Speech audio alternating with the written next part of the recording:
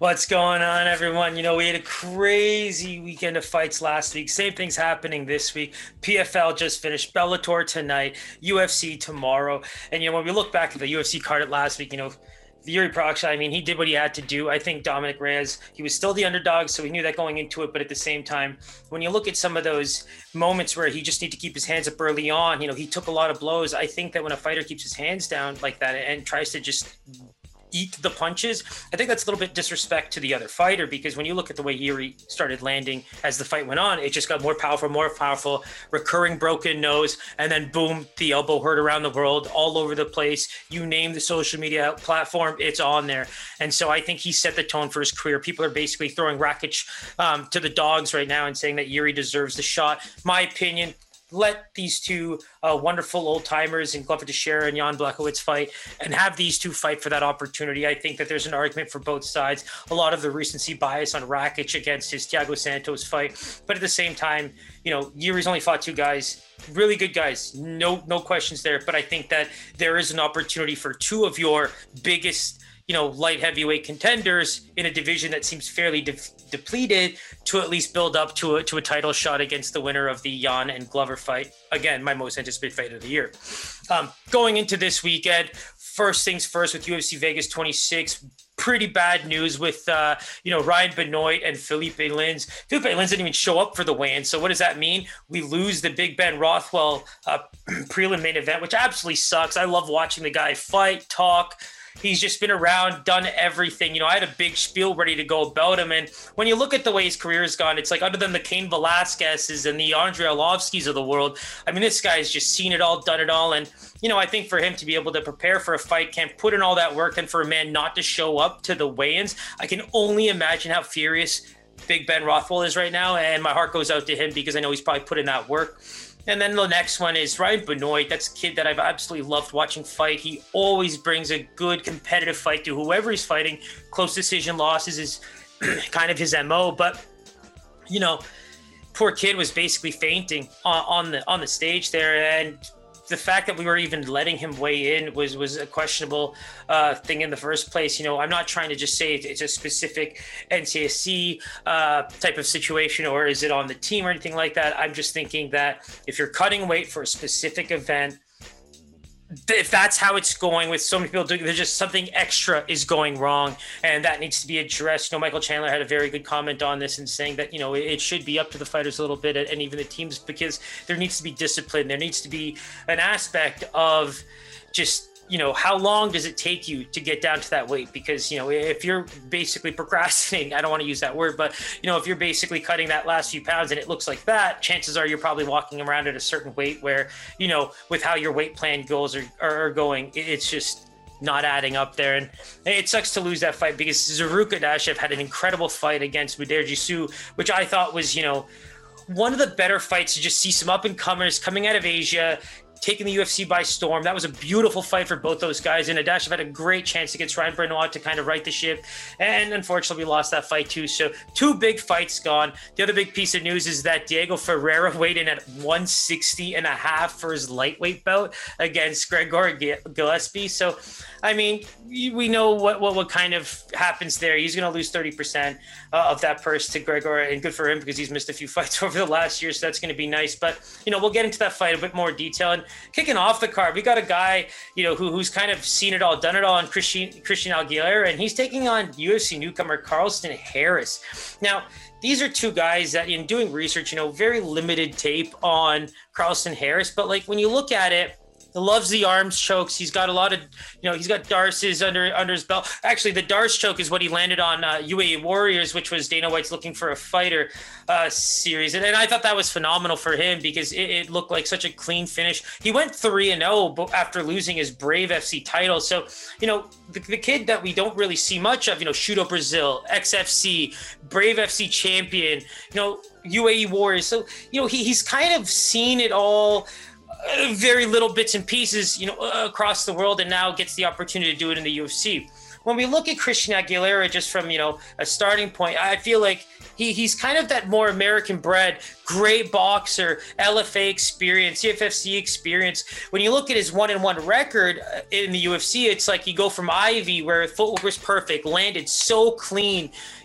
Guy's got 11 KOs on his record. So we know what he brings to the table. And so I think then the Sean Brady fight, you basically took on what I believe is a top 5 to a top 10 fighter within the year, if not, 6 months, because Sean Brady, when he fights, you can just see how good he is, right?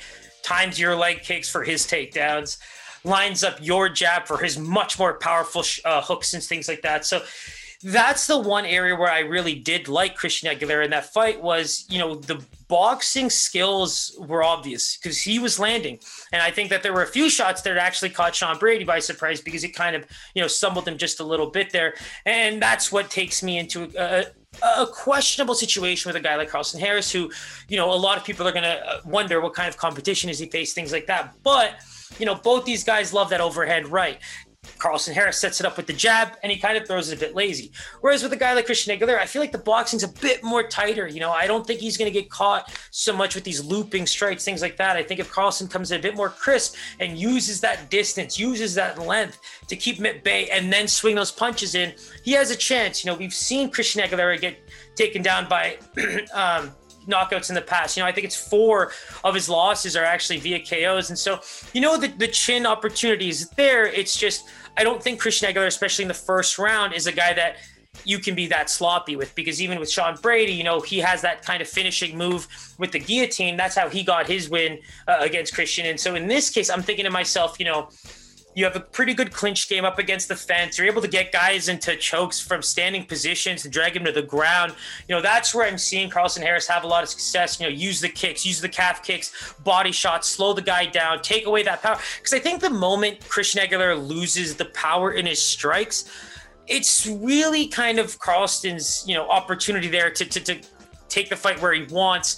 And now it's going to come down to strength, cardio, things like that. And that's where I actually think Christian Aguilera, at least in the early parts of the round, from a strength perspective, should have a huge advantage. And in this case, with the secret power that Carlston Harris is bringing and the good striking, I just think that it's going to be nice to see how good that fares against what we would consider very crisp MMA boxing in a fighter like Christian Aguilera. And when you look at their recent fights, we kind of broke down Carlston Harris a bit better, but 1-1, Sean Brady, Ivy was the debut coming out of, some really good fights on the regional scene for Christian Aguilera. So that's where I'm actually really enjoying this fight, because I think it's two guys who kind of two different types of regional scene perspectives, despite Carlston Harris literally being global. I think that's what's going to separate these two going into this. We'll take a look at the lines in a bit, but I really do think that some kind of an under is an opportunity here, because Christian Aguilera does have the power, and I think when he finds his timing, finds his reach, he's able to kind of dictate that type of style of fight. But when you look at Carlston, when he smells blood, he's really good at getting up against the fence, working in submissions. And like I said, he's dropped. There's 2 guys you've been able to see in terms of, video footage, that he just throws that jab and then just comes over with that overhand right, and guys are out. They're falling backwards like they're taking the Nestea plunge. So for me, I like the exciting aspect of this. It's just really hard to gauge who's going to have that massive advantage. But I do think that from the length perspective, distance striking, clinching, Carlston should have a bit of advantage, but I don't know, experience, boxing, and just overall, I think, competition, you'd have to give the edge to Christian Aguilera. So let's take a quick look at the lines. Like I said, the under and, not go the distance, things like that are obviously in play here. But whoa, yeah. So, Christian Aguilera and Harris opened up as basically minus 15, even money across the board here. But this is significant line movement.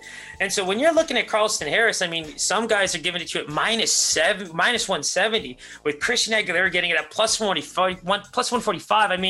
I can't even say my words because I'm so shocked by this. That's significant jump when you think about just overall experience, what people might have seen. Maybe the one YouTube video that's out right now is what everybody's looking at. Now they're going and, pounding on Carlston Harris because his finishes have just been so clean and beautiful. But, do not count out a guy like Christian Aguilera, despite the chin in 4 of his fights. The guy's a gamer. He's been able to just drop fighters himself. And I think that if Carlston Harris is not careful in the first 2 rounds, especially if he can't tire him out, work those legs and dictate that kind of pace where, towards the later part of the rounds, he's able to kind of maybe lock something up and get a finish or even steal a decision or a very close one.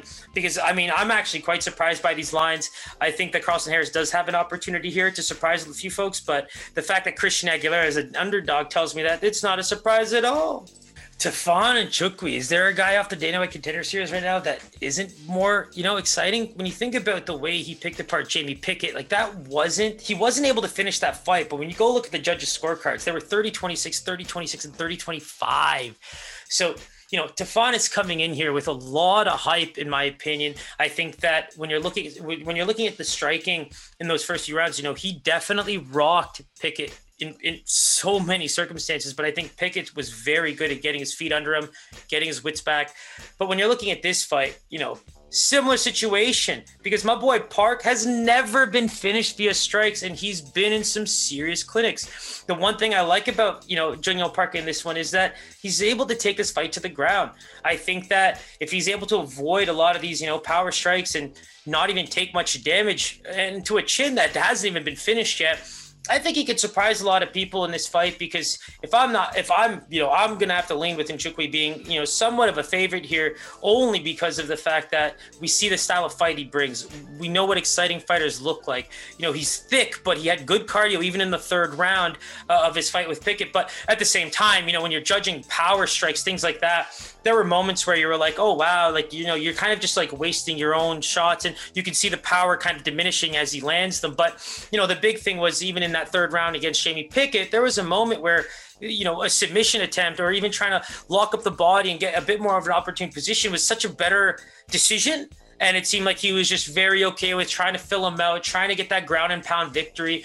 And I think it was Paul Felder, maybe someone else, that actually mentioned that, in those moments, it just seemed like there were so many ways over the course of that fight for him to really get that dub a little earlier. And it almost seemed like he didn't take advantage. But the thing that I liked was he really did show the cardio. And I think with guys like him that, come in thicker, throw a lot of strikes, especially powerful ones, you can always question whether or not they're going to look the same fighter later. And most of the time they don't. In his case, what I did like was the cardio was there. He was able to dictate pace. He was able to get the fight to the ground when he needed to. And he was able to continuously land ground strikes despite losing the power when the time came with Jamie Pickett on his back. So, those are the things that I take away from Tafon. I think that he did really well in that fight to earn himself that shot on the day in the UFC. But, Jung-Yong Park, never been finished via strikes. The one thing I love about him is that Anthony Hernandez fight. Anthony Hernandez just taking bodies with his jiu-jitsu. But,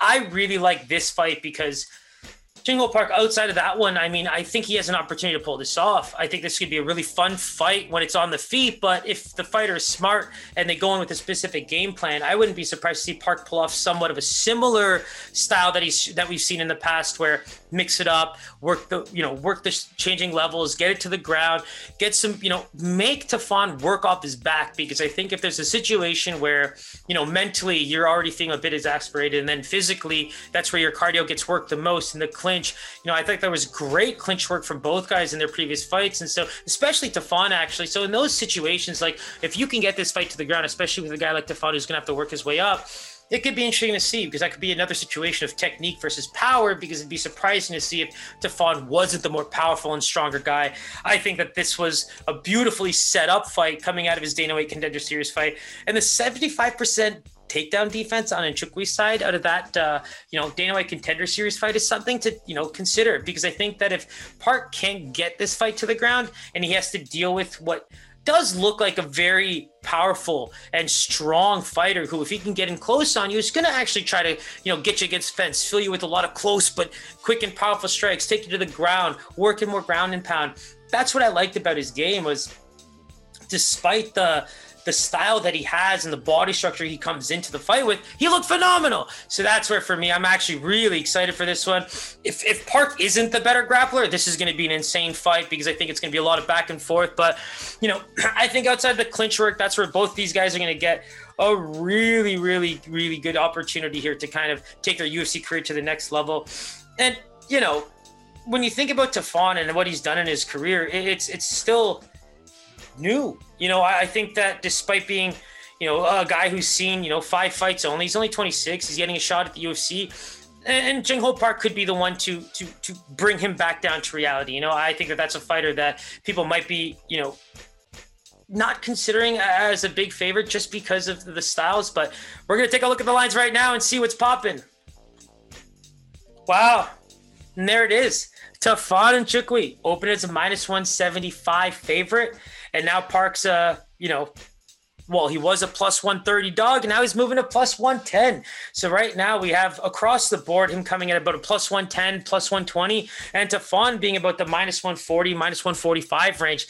Now that pretty much lines up with what I was saying, because I think that Tafon is the better stand-up fighter. And like I said, if the cardio wasn't there against Pickett, then it would be somewhat of a concern. But if this fight does not get to the ground, I'm thinking Jing Ho Park's gonna have to do a lot to kind of get this fight into an area where he sees the most success, because in close, even at distance, despite some of the size, I just think this is going to be a tough one for him.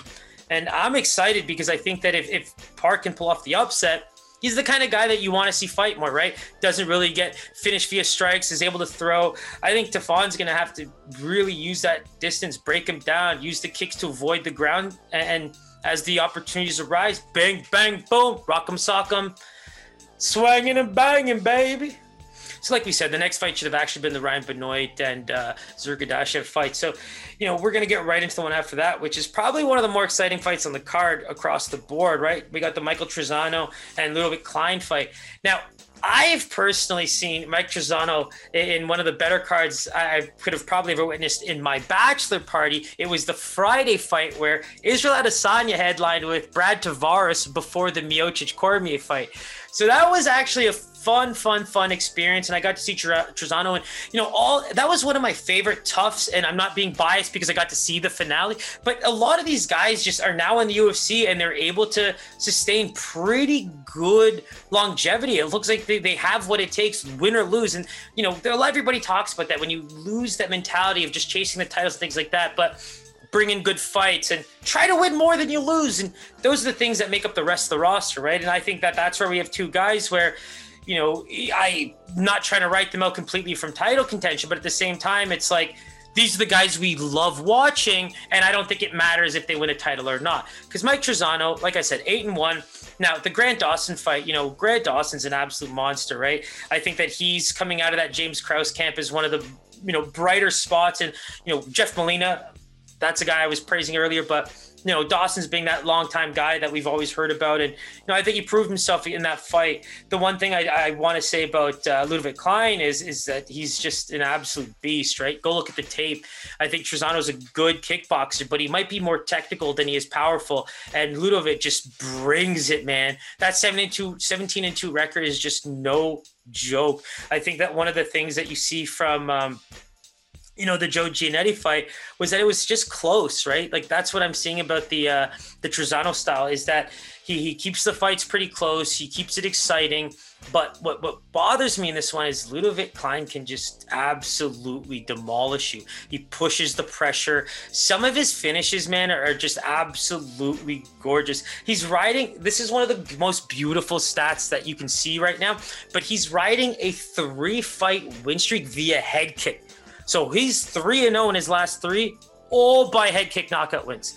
And so the last one he actually did was in the UFC. That was the most fun that we've seen. I think that if you think about all of that type of hype, it's hard to go against a guy like Ludovic, right? Shane Young was the tough one. That's a great kickboxer. City Kickboxing, we know how good those guys are when it comes to the stand-up game. And to be honest, Shane Young did well in his last fight too. It's just he's getting a lot of tough opponents where he has to take his game to the next level very quickly. And, when I'm talking about this one, it's like, let me go take a look at the lines right now. And for some reason, I just wanted to speed up that process because I knew where it was going. And, Ludovic is 100% coming in at a minus 240 favorite. And to be honest, it hasn't moved much. In fact, if it has, it's gone the other way. So he's actually now sitting closer to a minus 250 favorite. And Trizano opened at a plus 190, but is now seeing that range of the plus 200s. And so when you think about that kind of stuff, I mean, Ludovic is now obviously looking for 4 head kicks in a row. I mean, that's one thing. But Trizano has to be smart. I think in this case, he's going to have to use distance striking. He cannot get in close. He cannot keep his hands down. And, if he thinks he has an advantage on the ground, then maybe work it in close, get some good clinch work in, maybe work it to the ground. But the thing for me is like, you have to just keep those hands in, because I think Ludovic just has a lot of power, and some of the combos he throws, man, it's just, he ends it so beautifully on his head kick that just drops people. And I think that if he were to pull that off again in the UFC, we're looking at a main card type of fighter, moving forward. There's no way they don't get him another, big time opponent, because again, Shane Young and Mike Trizano, again, if it goes down that road, are two guys that are very well contested when it comes to UFC talent. And these are guys that I don't see going away anytime soon if they're able to kind of even get one win under their belt, because the talent is there. And so with this fight, I just really want to see what both these guys can bring to the table, because they're lining up a huge opportunity. And you know what? If Trizano pulls off this upset, I think there's a lot of people that are going to be happy for him, because when you think about just how much people are talking about Ludovic Klein as the guy that just came out of nowhere onto the UFC scene, then lands that big head kick knockout in the first round, and now goes in on a 3-fight win streak via head kicks. I mean, there's nothing really much more to say about this fight. I think that Trizano does have an opportunity as a great kickboxer to avoid some of these big blows. I think that if he uses his hands and tries to kind of dictate a little bit more of changing levels, things like that, because the thing with Ludovic is he just seems to really love striking. And I think that when he gets the timing down, he's actually outpacing and outclassing all of his opponents. But, this is the UFC, and Shane Young played very much his kickboxing game. And, another kickboxer going up against another kickboxer. So it's not like the UFC's titling these fights as like kickboxing event and stuff like that, but like, these are two pretty good kickboxers. One's a very technical counter striker, and the other one's a fucking whoop. And one's a very powerful man. And so that's when, for me, I'm really excited about this one. I think I would put it in my top 3 fights on the card, hands down. Next fight is probably my top one. You could probably guess why. But, if you had to pick somebody at this point, it's going to be Ludovic. Can he land that head kick knockout? That's questionable. Like I said, Trizano's lost the rear naked choke to Grant Dawson in the second. For that to be basically his, second fight in the UFC after that tough finale in 2018. I mean, that's a big deal. So I'm excited to see him get back in there. I do think Ludovic has a huge advantage here, but again, we've seen crazy things in the UFC, and wouldn't be surprised if Mike Trizano pulls this one off. How is this fight not on the main card? I don't understand it. Doesn't make sense. Now I got to plan my day around the third prelim. It's kind of crazy. But anyways, I've talked about this fight already. I've raved about Kyle Dawkins probably more than any other fighter in the UFC right now. If you want to see me really bob on the knob, go check out the UFC Prospect Watch for the month of April. And also, this fight has been rescheduled. So I've talked about Kyle Dawkins quite a bit. There's things about his length that I love. He's got crazy heart. The Brendan Allen fight is probably in my top 3 fights of the year for 2020. The kid just, I cannot believe what he's able and willing to take on in the UFC already. At that 10-1 record, I break down even some of his, opponents' records, which is absolutely insane. It's like 3 losses versus like over 40, 50 wins. It's just, he's going up against the best prospects as one of the best prospects. And I mean, if there's anything that's going to build your game up, it's probably that. But, we got that Philly Jersey matchup here, and I'm really excited about it. I think that Phil Hawes, there's something about him that, that Imavov fight, for example, is one that I also look forward to for so long. Then we saw that happen. And how amazing was that fight? He won the majority decision. I think that he did get outdone on the striking department because Imavov is a great little kickboxer there. But, he was able to work in the clinch game, work in the ground and pound, stuff like that, which is where I think that he has an opportunity here. I think that Kyle Dawkins is really great at using his length. And man, you cannot touch Philly fighters when it comes to boxing. Chris Dawkins, his brother, is just lighting up top people on their feet in the heavyweight division now in the UFC. And to be quite honest, Kyle Daukaus, man, he brings in good size. He's got good length for the division. I think that he's just, that broad shoulder kind of kid, man. And I think that his wrestling looked pretty good. And, the one thing that I absolutely love about Kyle Daukaus is that very underrated 94% takedown defense. I think that in the fights that he's been in, the guys he's taken on, when you're talking about opponent records and being so good, then for him to have that type of outlook and say, the 3 fights that he's had in the UFC so far, I'm pretty happy with that. The 2-1 record is phenomenal to me. Brendan Allen is coming off a huge career, boost in his win and has been training out of Sanford MMA. So, again, you are taking on what's probably going to be your top 10, top 15 fighters in the next 2-3 years. And I'm not saying for a little bit of time. I think Kyle Daukaus is going to be a ranked fighter for the rest of his career because that's just how good I think he is. And with the sense of improvement, all that kind of stuff, I just think that there's a lot of opportunity for him to move up. Now, Phil Hawes is in the same position now. The thing that the 2 things about both these guys that I really want to talk about is when you think about opponents and you think about the work and stuff like that, Phil Hawes' record is one of those ones where you go and look at it and it's just hard-working mofo. The guy had to go on the Contender Series a few times to be able to get that opportunity, lands the shot heard around the world, gets in the UFC, and I'm going to use the word lucky, which I hate doing in MMA, and I've said that a million times, but, in his UFC debut, he was supposed to, obviously take on somebody else, but he gets to Jacob Malkoun on short notice. And now Jacob Malkoun is at the time just a Robert Whittaker training partner who is now weighing in for safety purposes. Now he goes and weighs in, makes weight, then goes and gets knocked out in 18 seconds. I mean, if I'm taking a UFC paycheck for, 18-second knockout, I'm down. Probably the most money I'll make in 18 seconds in my life. But I will say that in the grand scheme of things, that is a much more blue collar style, fighting record. Just he really had to grind out that. It reminds me a little bit of that Colby Covington scenario, right? The real story where, he was told he's just not a sellable fighter. He can win fights, but we can't promote you. Well, I'm going to turn into the biggest heel the UFC's ever seen since Josh Koscheck and go that route. And now the guy's he's definitely one of the most billable fighters in the UFC. So flip the script and go to Kyle Daukaus. It's just at 10-1, 3 of those fights are already in the UFC. So he's at 7-0 before that. And the big thing for me is that Brendan Allen is looking like a top 10 fighter again in the UFC. So even that loss on short note, it's just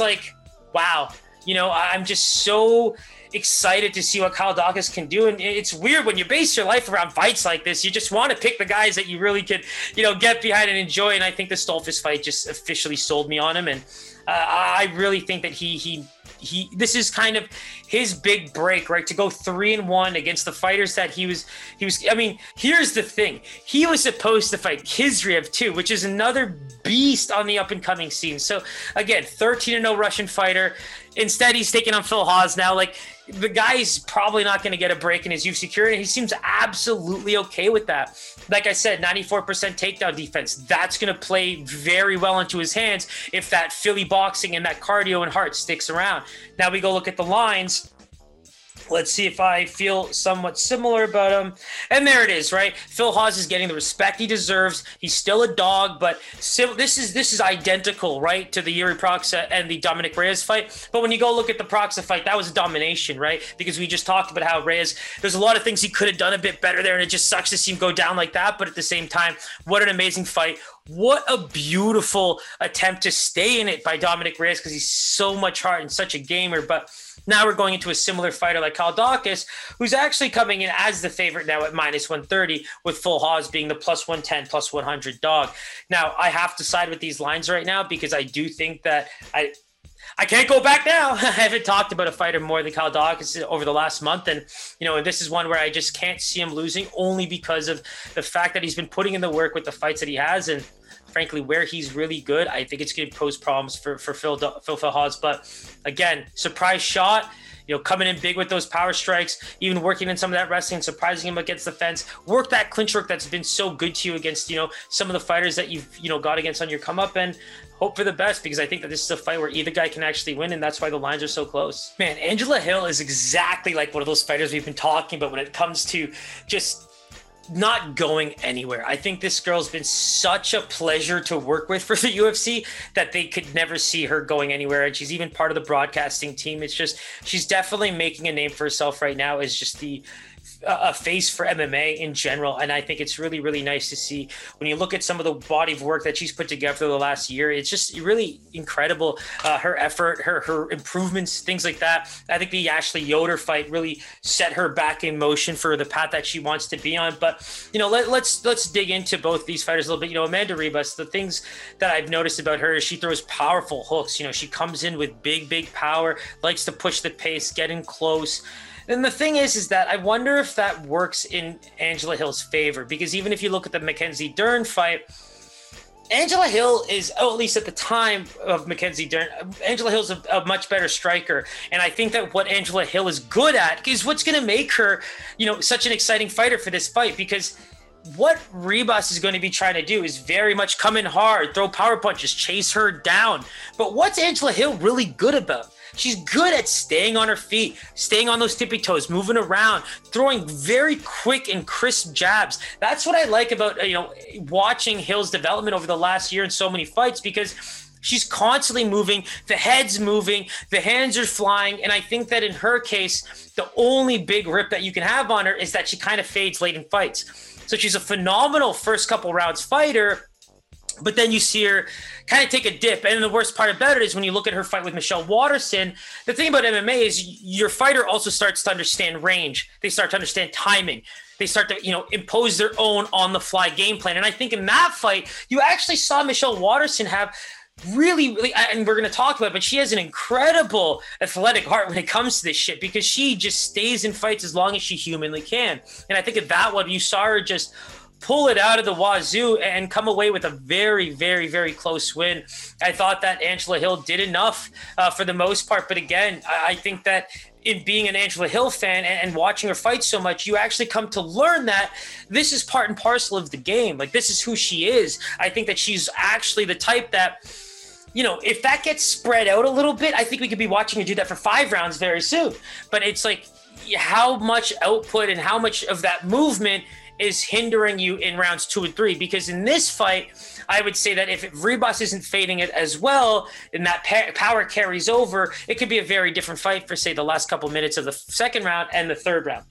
But in this case, I kind of want to give some of the cardio advantages to Angela Hill a little reluctantly, because I think that from that power aspect of things and her ability to maybe avoid those strikes, I think if she plays the defensive striking game, which she's actually kind of good at, it might help her actually secure that victory, even if it's a decision late. Because, the one thing, if you look at the Marina Rodriguez fight with our, friend Amanda Ribas, that was not crisp.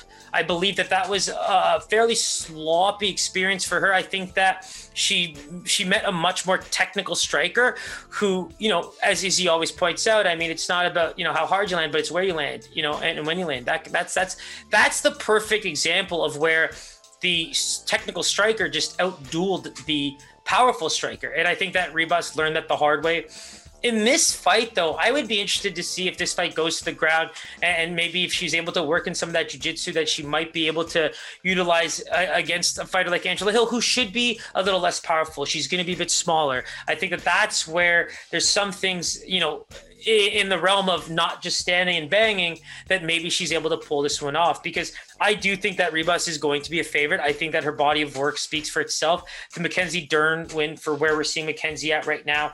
Then you're looking at, even the loss against Marina Rodriguez, who's now on the main card against Michelle Waterson, or the main, even headlining the event with Michelle Waterson. So I think that this is one where if you think Ribas is powerful striker, going to be able to hold on for the rest of the fight, maybe even finish her, that's your play. But, if Angela Hill can do what she's really good at, which is stay on her toes, stick and move that head constantly, I think that she has a really good opportunity of winning this fight. And I think this is the type of fight where if she can win, this might be finally getting her to that next step, because it's those close fights that she can't seem to get, over that hurdle, the Godellas and things like that. So, I am kind of rooting for Angela Hill in this one, only because if a fighter deserves a really great opportunity, it's her, just for if you're enjoying fights during the pandemic, man, Angela Hill has a lot to do with it. So, after the Waterson split and the Godella split, it'd be nice to see her kind of get one under her belt. And in this case, I think that Amanda Ribas, despite really good, experience under her belt, I think that the 2 losses via strikes and the simple fact that she's going to be taking on someone who's actually a pretty crisp boxer and can move around very well, it should make things very interesting for her. And if she's not able to catch her, how long is it going to take before someone gets frustrated and makes mistakes, or, anything of that kind? Because I think if Angela Hill is able to just stick and move for 3 rounds, she's smiling to the bank. Now, let's take a quick look at these lines here. Damn. So Angela Hill opened up a plus 188 dog, with Ribas coming in at minus 225. And, that actually improved significantly for Angela Hill. She's now sitting at plus 160, plus 150 range. Then you have Ribas coming in at minus 185, minus 190. So for me, I think that there's some value on Angela Hill if you're a betting person. For me, like, if I ever do have a play, it's usually something I'm willing to share. But on this card especially, there's a couple dogs that look attractive. But at the end of the day, if Ribas is able to kind of outduel her, it's really tough to see Angela Hill winning a long fight against a really powerful striker like this, unless she's able to stay disciplined, avoid the power shots, and really just land more and avoid some of the ground. I think that that's where she enjoys fighting, on the feet, sticking and moving, and making her opponent miss. And so if she's able to do that, look for her to be very much in the UFC's considerations to get a much bigger fight, come the later parts of 2021, because she's earned it. Someone needs to explain to me why this fight is even before the next one. But in any case, is anybody else crazy excited to watch Gregor get back in there? Double G is someone that, if you look into him and you understand MMA, you understand the fight game, you understand what it takes to get to this level, the guy put in so much work as just an NCAA wrestler. Like, when you think about coming out of, smaller college, that kind of thing, he just absolutely destroyed that part of, the U.S. when it came to his collegiate wrestling career. It's absolutely marveling to see. And if you have the time, by all means, go read up on it, because I think that's what made him such an exciting prospect coming into the UFC. He's 13-1 now, and we'll get into that one loss, but some of the stats that you can even see on him, it's just incredible. There's like a handful of fighters that have spent, I think it's like over 30 minutes of grappling in their UFC careers, and he's only seen, he's held control time for 99.5% of the time.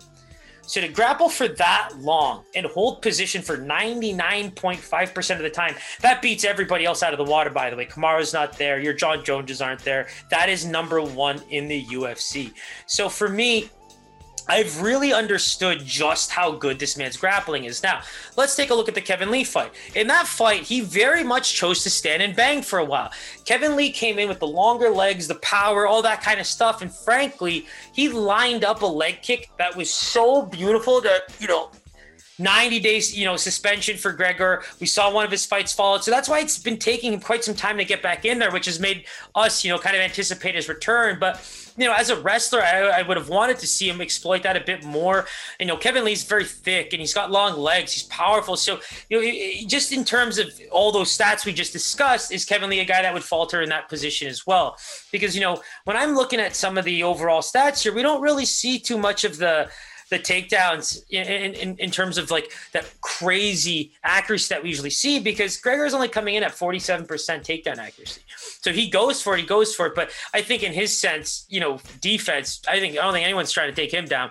He's sitting at that 0%, probably been on his back a couple times. Just kidding. I really believe that this is going to be one where Diego Ferreira is a great BJJ fighter, but he's put so much time into his striking, man.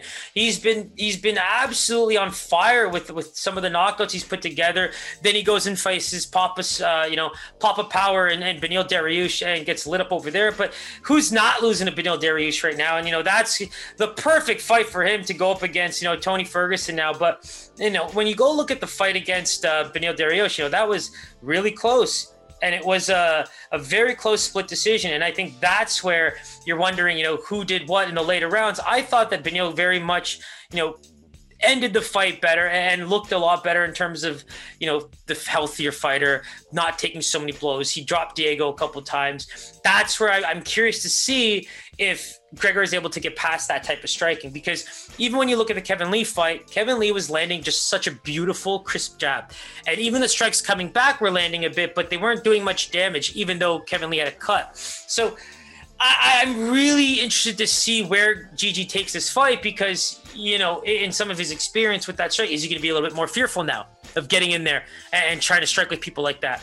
I think the big thing for me is just looking at his past record, 13-1, that's the only blemish. And he's been phenomenal leading into that fight. So with this one, it's like he's still getting that quality caliber of fighter, man. He's a top 10 fighter, bar none, in the UFC. And so in his division. And so that's where I think that this Diego Ferreira fight makes sense. And he's coming off a loss against Beneil Dariush, needs to keep his rankings, in place. And that's where I think that if the power comes into play, Diego Ferreira could come away with a pretty big win. We've seen the chin of Gregor's, get caught, but hands were down. He was kind of spinning as he saw it. Like it was a kick that Kevin Lee set up absolutely perfectly. Gave Firas Zahabi a jumping high five right after. I mean, it was a perfectly fought fight for Kevin Lee, and I think it was a great learning experience for Gregor.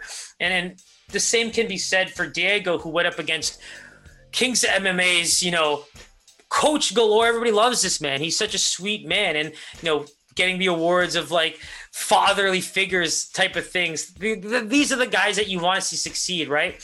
And so, that split decision basically got him an opportunity to get close to that title shot, which he probably thinks he deserved a long time ago based on his record and the types of wins he's put together. So with Diego Ferreira getting now an opportunity against a guy like Gregor, I think that's kind of now in the same boat. He's got to now prove that he needs to get back into that title picture, because Gregor is now back on the come up, hoping for that win against Diego Ferreira. So when we look at the lines here,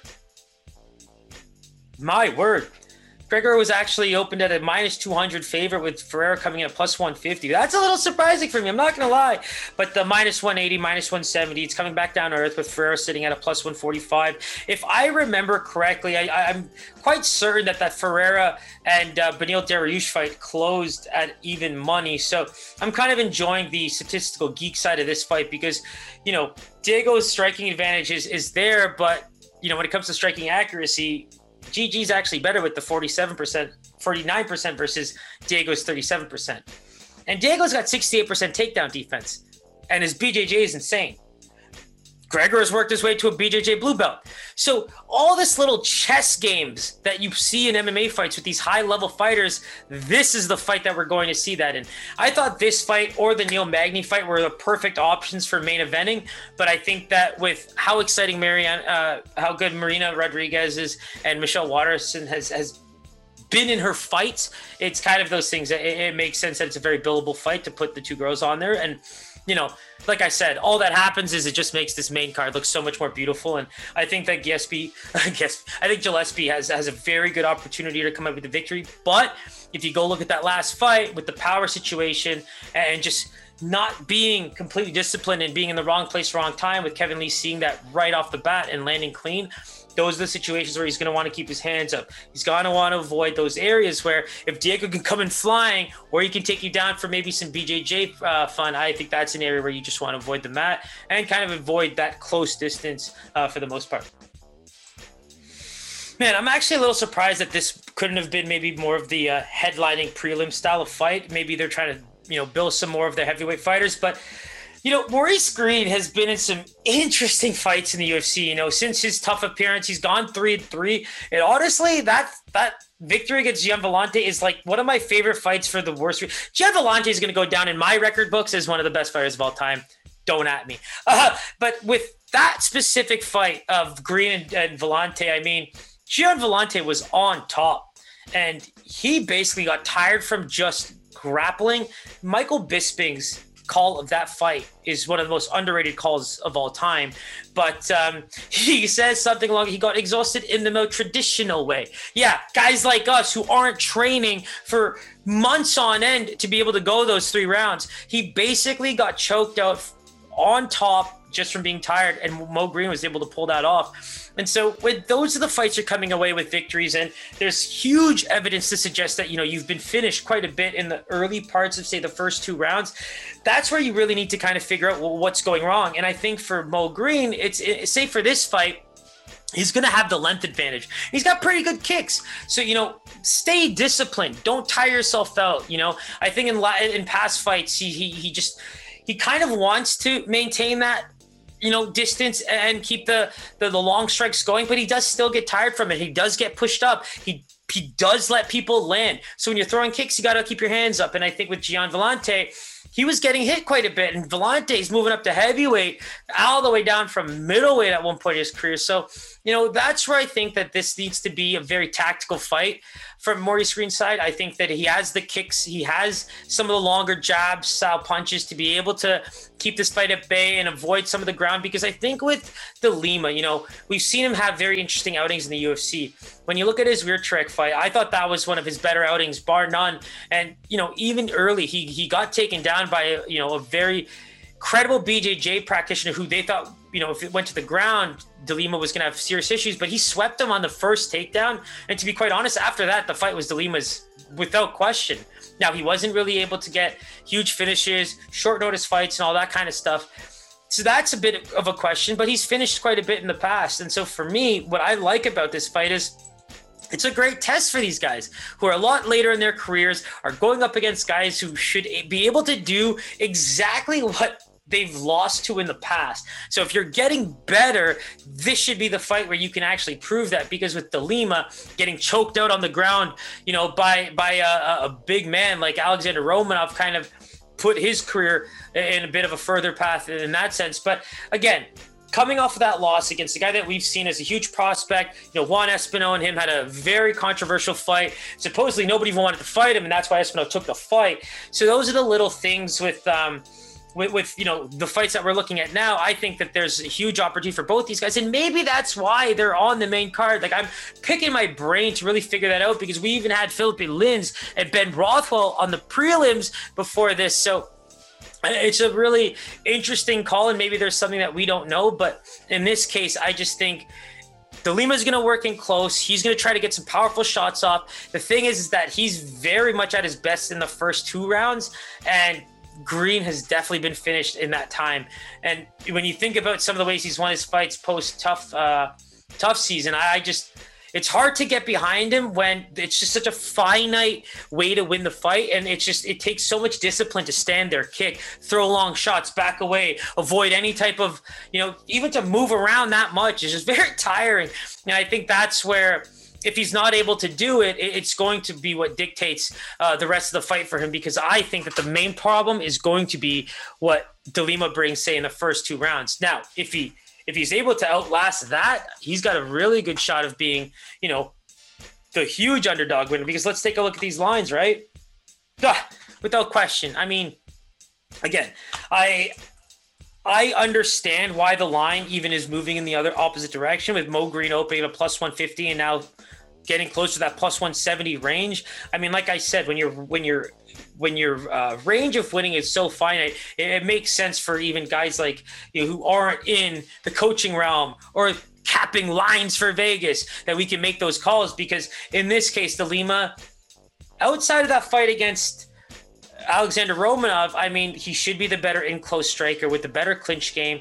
He has, pretty good cardio for his size. And fact of the matter is, when we look at some of the groundwork, I mean, his strikes weren't as powerful as you'd hope, but he was able to stay in very much, opportune positions against Wierczak, who was a much better BJJ fighter that people thought. He was able to get into mount a couple of times. So that's where I'm just seeing so many different areas where it just looks like De Lima's the better fighter. So, I mean, in this case, I would very much consider the under or the not go the distance. It's probably in the 300s, so maybe a parlay bet if that's your thing. But, the way I'm seeing this it's very much lining up with, the research I've done and just what I see in Mo Green over the years. And I hope he can pull it off, at least for his own sake and for everybody involved with his camp, because he's such a long time fighter. And I think that we've seen him really give it his all. He's definitely at the end of his road. And I think that when you consider being a plus 150, plus 170 dog, there's nothing better than coming out as a victor in that fight. So all the best of luck to both these guys. I think it's going to be a fun fight. Again, surprised it's on the main card and after some of these other fights, but hopefully there's something in it for all of us.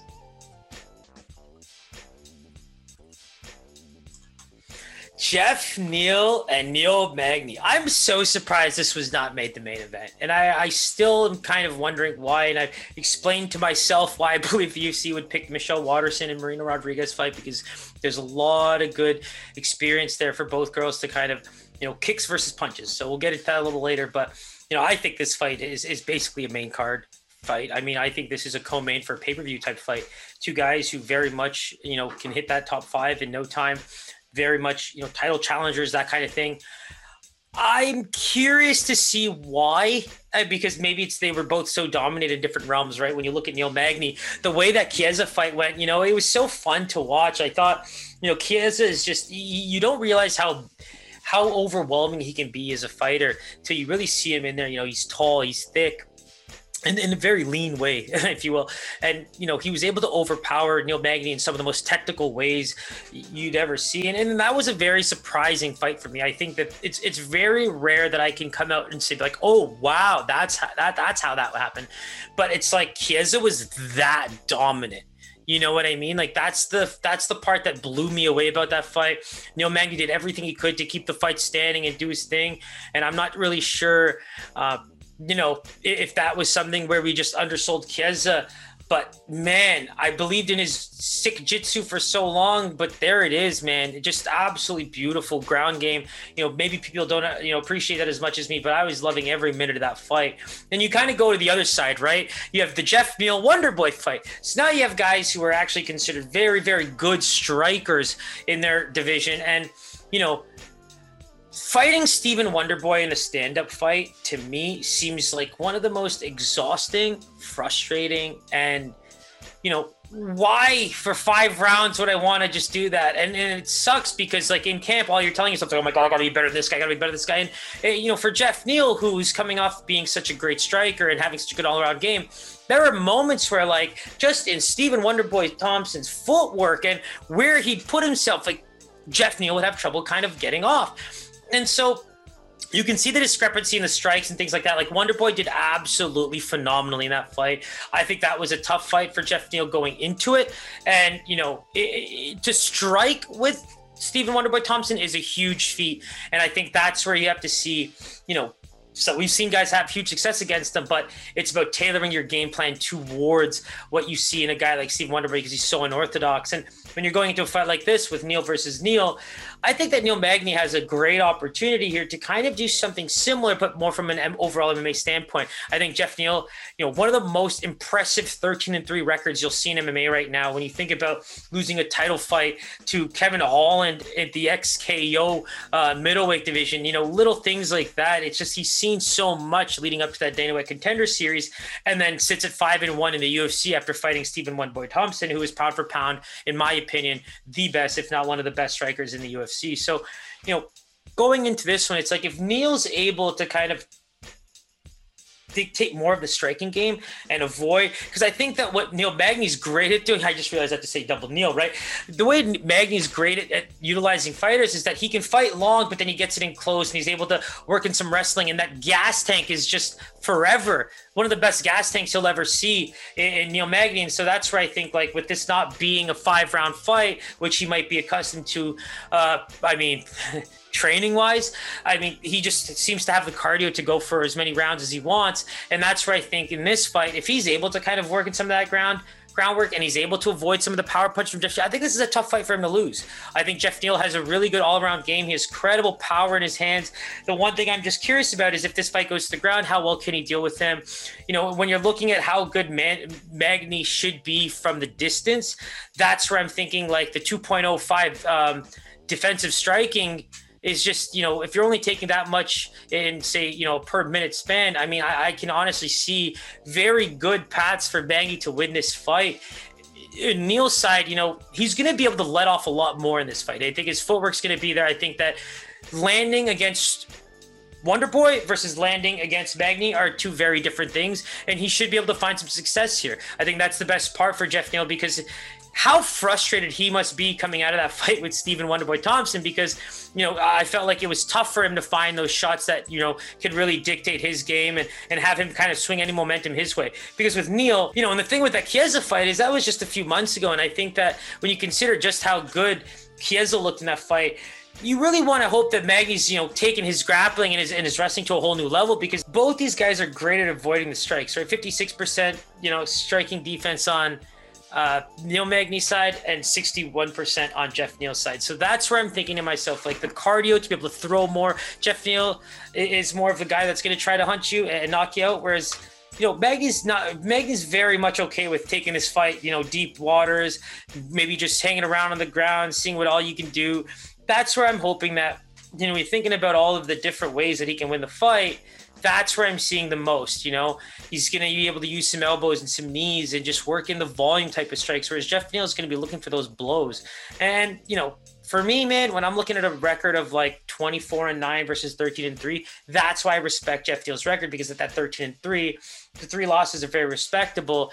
And, when you're looking at a guy like Neil Magny who's just seen it all, done it all, it's at least what gives you that respect to pin them against each other, because, outside of that real big length, Jeff Neal might be able to get in there and do some serious damage.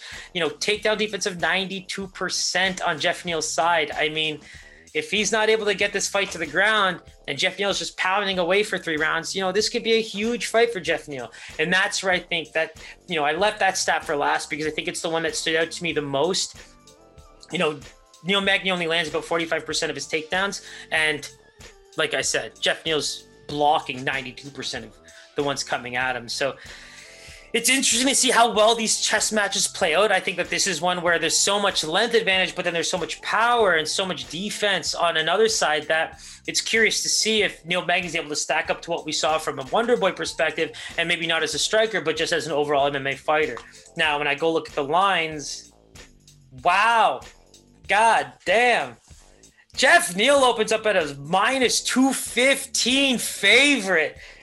Wow, that's probably my most surprising line on this card. I thought these guys would be much closer than that. And to be quite honest, I thought I saw a few more paths to victory on Neil Magny's side with the length and stuff like that, but probably getting no respect in his striking and just being that, cardio base wrestler who's going to be looking to just volume strike and keep you in your bad areas and just deep waters type of thing. Because Jeff Neal is consistently sitting at a minus 200. And Neil Magny has not moved from that plus 170 to plus 160 range. So, I mean, if you're a Magny fan, you're probably hoping to make some big money this weekend.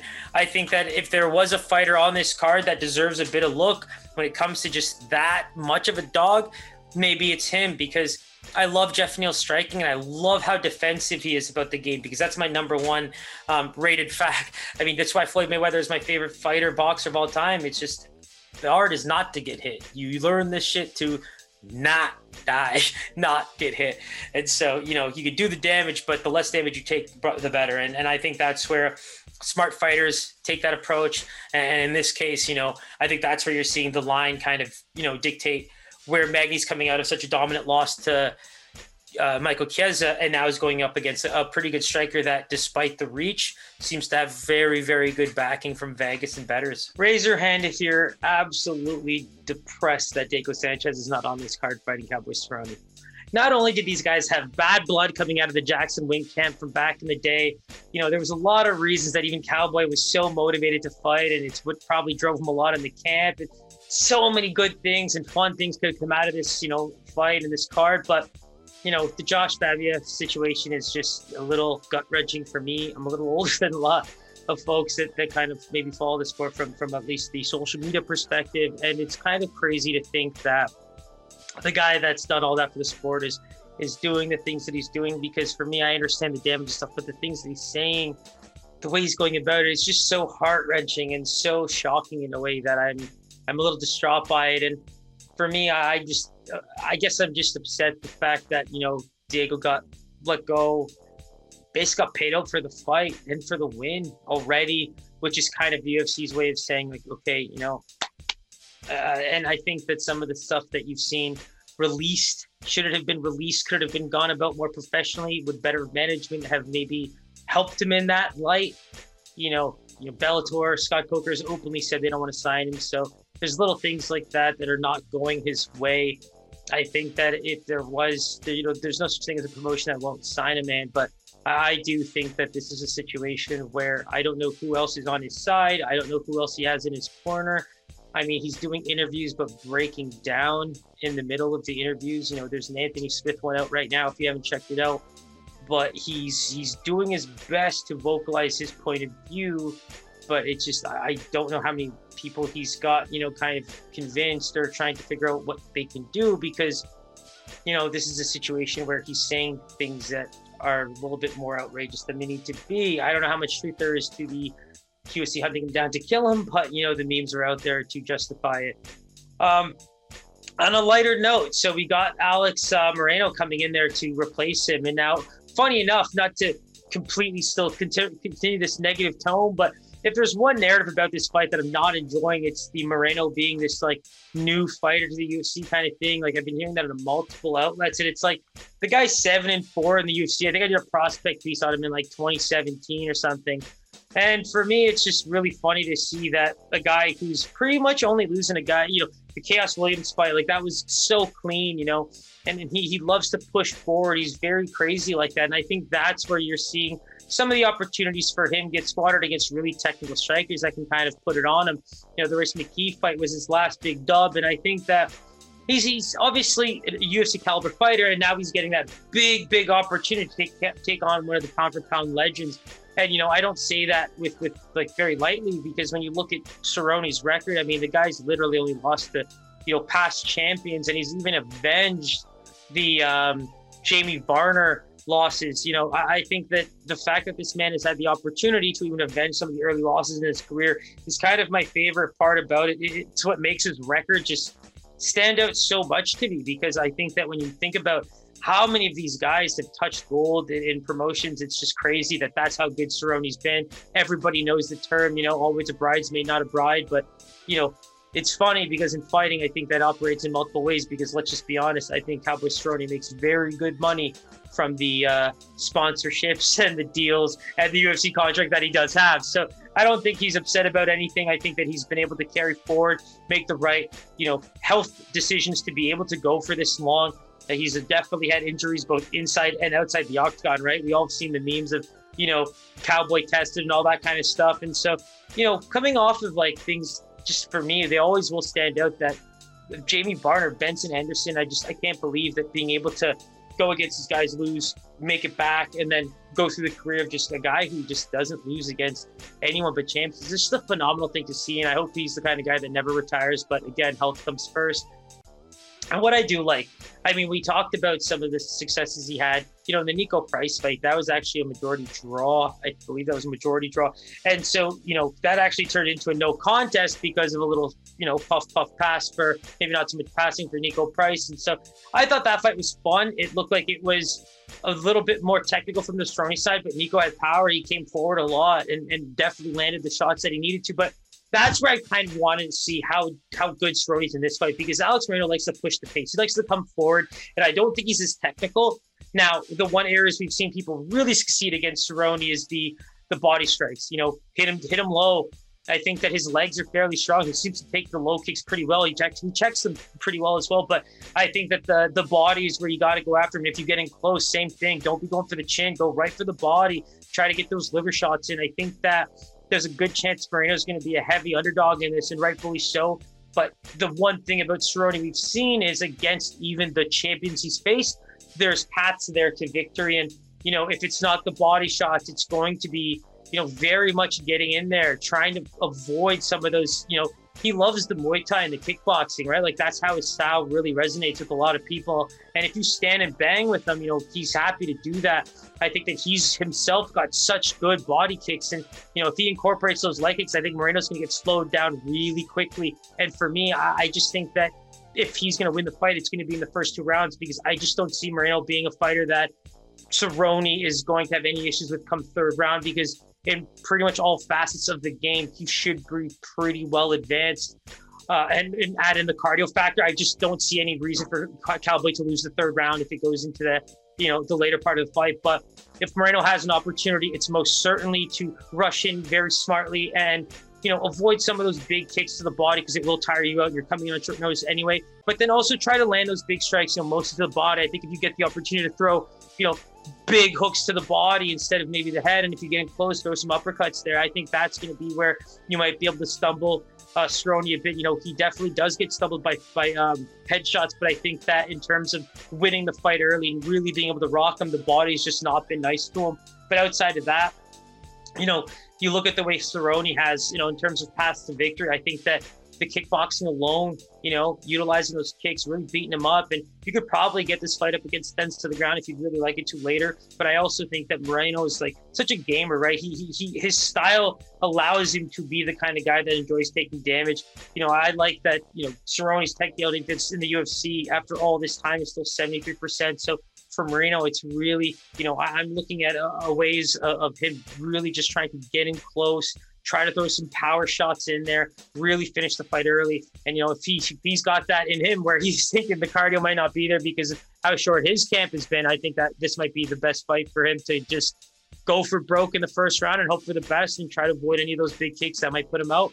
You can take a look at the lines right now, but I think we have a pretty good idea where they're going to be. And so, whoa, that's hilarious. So, I mean, if Donald Cerrone was a minus 140 right now, he'll probably lose after I make this speech, but that's something that I would have to put my name on and say, people, go anywhere, everywhere, how much ever you can, go get it done. But that minus 40 is now moving closer to that minus 185, minus 200 range. I think Alex Moreno does deserve to be closer to that plus 150, plus 180, 190 range. I think that you're going to see this line definitely move a bit further, maybe closer to that minus 220, minus 225, maybe even a minus 250 for Donald Cerrone as the fight shapes are up. I mean, a lot of the time when we see some of the commercials and some of the fighters pre-fight, it kind of dictates a lot. So let's see how the weigh-ins go once they air the rest of those videos. And I think this is going to be one where Cerrone does not see himself losing, especially the fact that he's training for Diego. It's going to be a tough fight for Moreno to pull off. But like I said, we've seen Cerrone lose. We know the body is sometimes the place to go. And if he's got it in him, beat those kicks, get in there, baby, and just go for broke and come out with that first or second round win.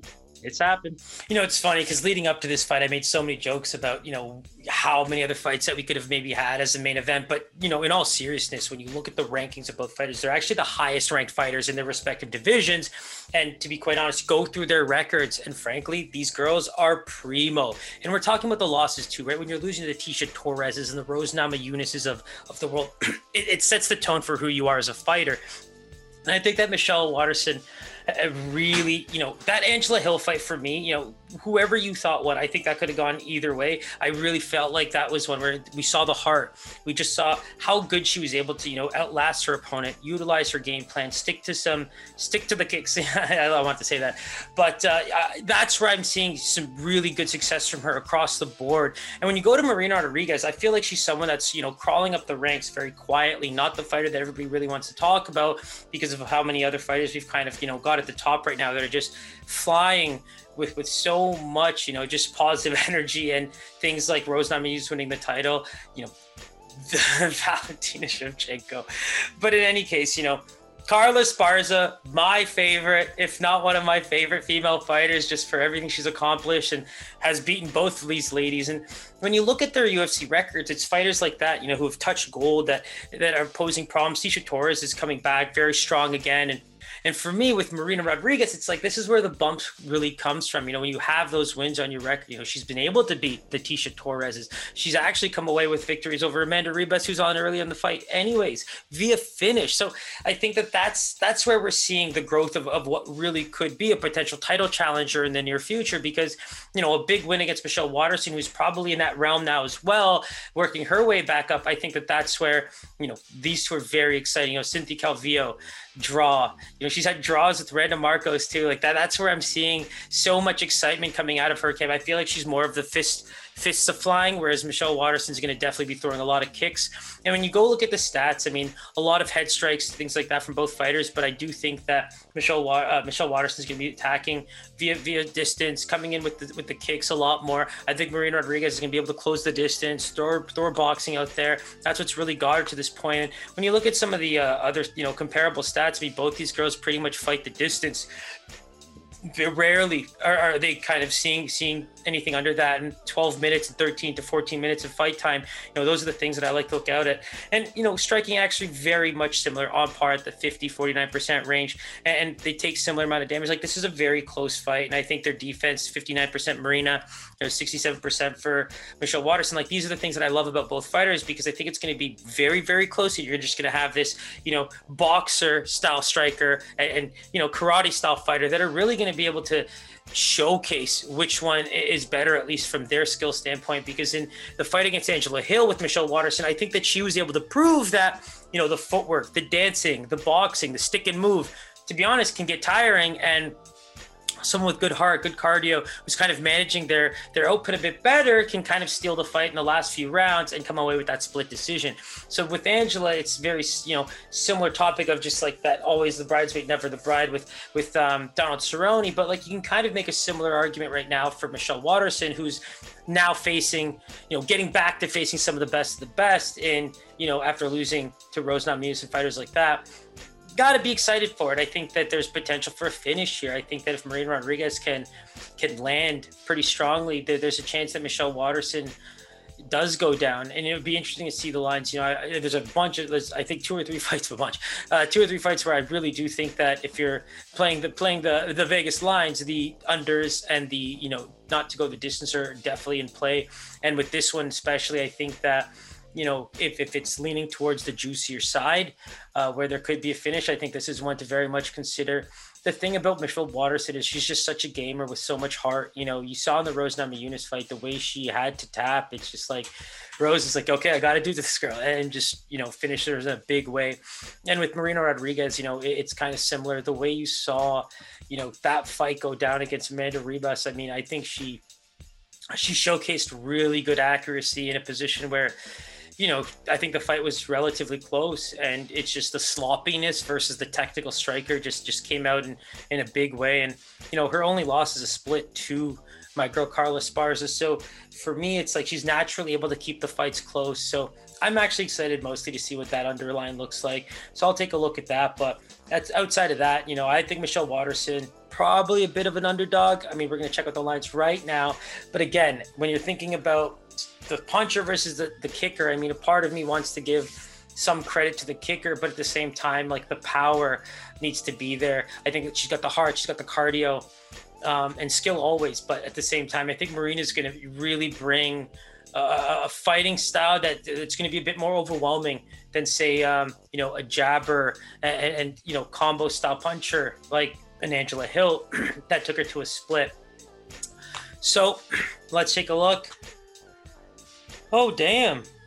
That moved big time. Wow. Okay. So Marina Rodriguez opened at a minus 155 and now coming in at a minus 220, minus 225. That's a big deal. I mean, Michelle Waterson opened at a plus 135 and now coming at a plus 170. I mean, to be quite honest, is that a sprinkling opportunity? I'm not even sure. I mean, I personally don't see it. I'm sure a lot of people will.